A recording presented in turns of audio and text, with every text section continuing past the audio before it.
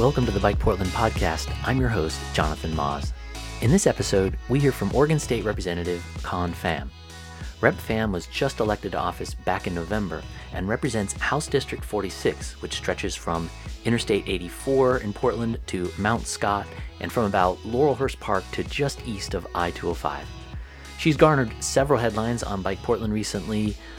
You might recall her leadership in calling on the state of Oregon to invest more funding into 82nd Avenue and to hasten that transfer from the state over to city jurisdiction. Rep. Pham lives just off 82nd in the Jade District, and she brings a lot of personal understanding and urgency around 82nd Avenue's many problems to her job as a legislator. Known primarily for her work as an environmental justice organizer, Rep. Pham is becoming a leader on the transportation front as well.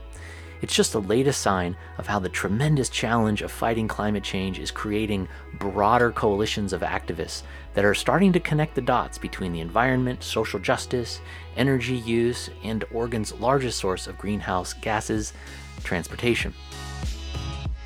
On Wednesday, Rep. Pham spoke at a protest of youth climate activists who've been rallying in front of the Oregon Department of Transportation headquarters in downtown Portland since about April, so for about 5 months now. Through her mask, which was, I gotta say, emblazoned with a really nice little embroidery of someone riding a bike and the words Vietnam, which is in honor of her home country, Rep. Pham gave a rousing speech, and then she was nice enough to take a few minutes afterwards to answer a few of my questions. So first you'll hear that speech, which I've edited a bit for clarity, and then you'll hear our short interview.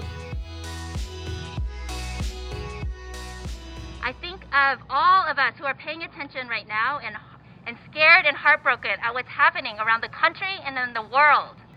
And when I look here, in my home here in Oregon, I really see the human cost of climate change.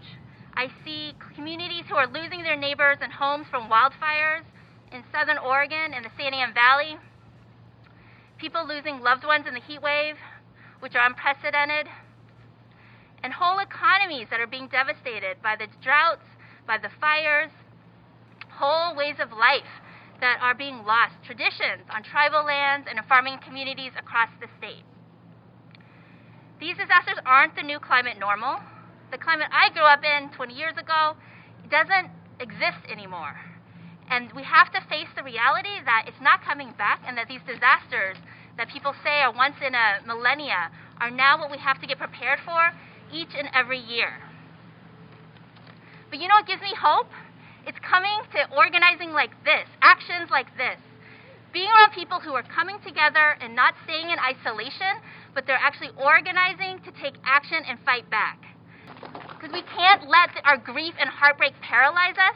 We have to use that to fuel us, to take action, do what y'all are doing now, to talk, to speak truth to power. And that includes me. I know that includes speaking truth to elected officials like me and agencies across the state whose decisions are having an impact on your lives and your future. As a member now of the state legislature, I also bear responsibility for our state's transportation system. And I'm elected to work alongside leaders at ODOT, and I'm a part of this institution. And I see that ODOT has a critical role to play in this transition. The community is watching our decisions. And we know that our budget is a reflection of our values. So we need to make sure that we're investing in a transportation system that allows us to meet all of our needs, from mobility and access to climate and public health goals. Oregon is home to many different communities with different needs and expectations. But what we should all be able to agree on is that transportation should connect us to the things that will help us thrive. And we all want, no matter where we live in Oregon, we all want a stable climate. Because we see, this summer has made so clear that climate change is devastating all of our communities. And if we wanted to protect our communities, the status quo cannot hold, and we must change course collectively as a state. All right, so I am also riding high on our recent victories, right? Our recent victories against the Zenith Oil Terminal and the passage of not one but 3 Oregon Clean Energy Opportunity Bills this past legislative session. These are all signs of a growing movement, of the growing power of our movement to demand serious climate action. Oregon's transportation sector accounts for 40% of the state's greenhouse gas emissions. So serious climate action means serious transportation action as well. We need a transportation system that is visionary and responsive to community needs. And I believe that ODOT can get there. Well, we have to make it, right?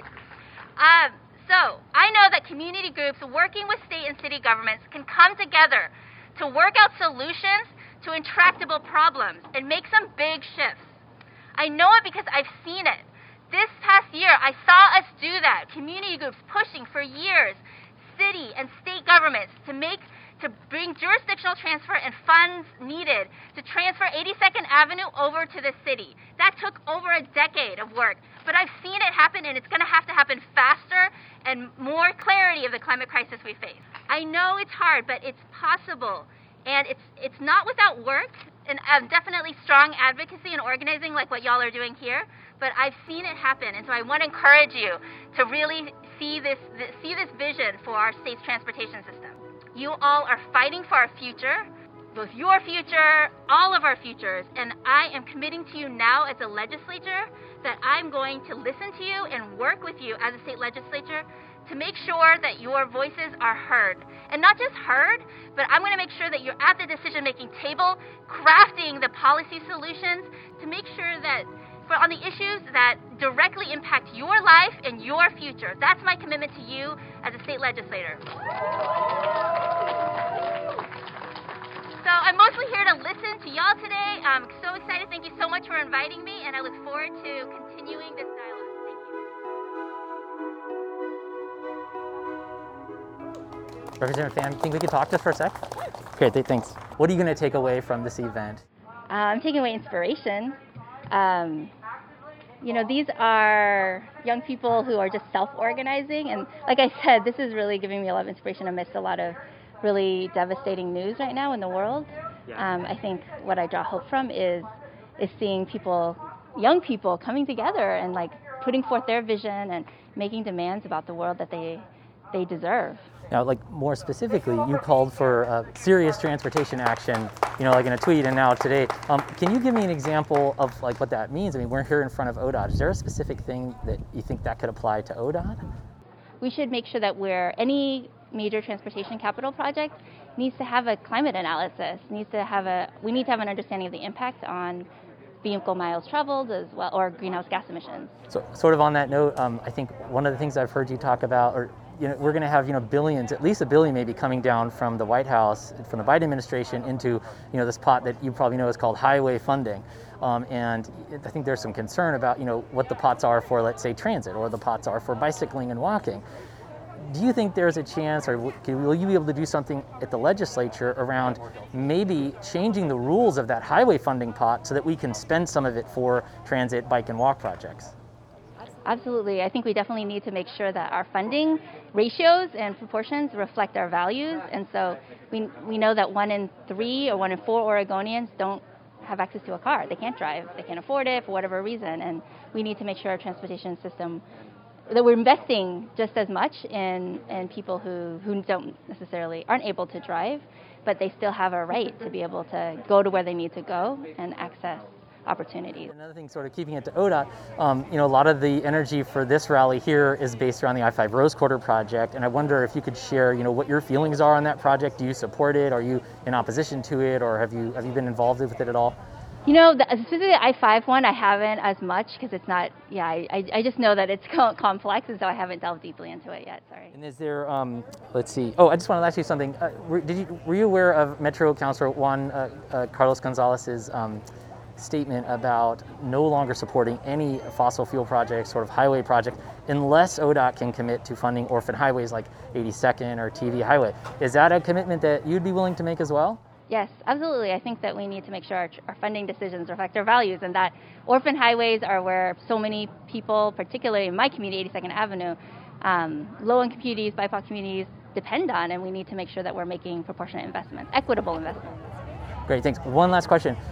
So sort of on that note, there was a bill in the legislature this year, House Bill 3055, which a lot of people at this rally and elsewhere, really were concerned about, calling it a blank check for ODOT and a slush fund for highway building.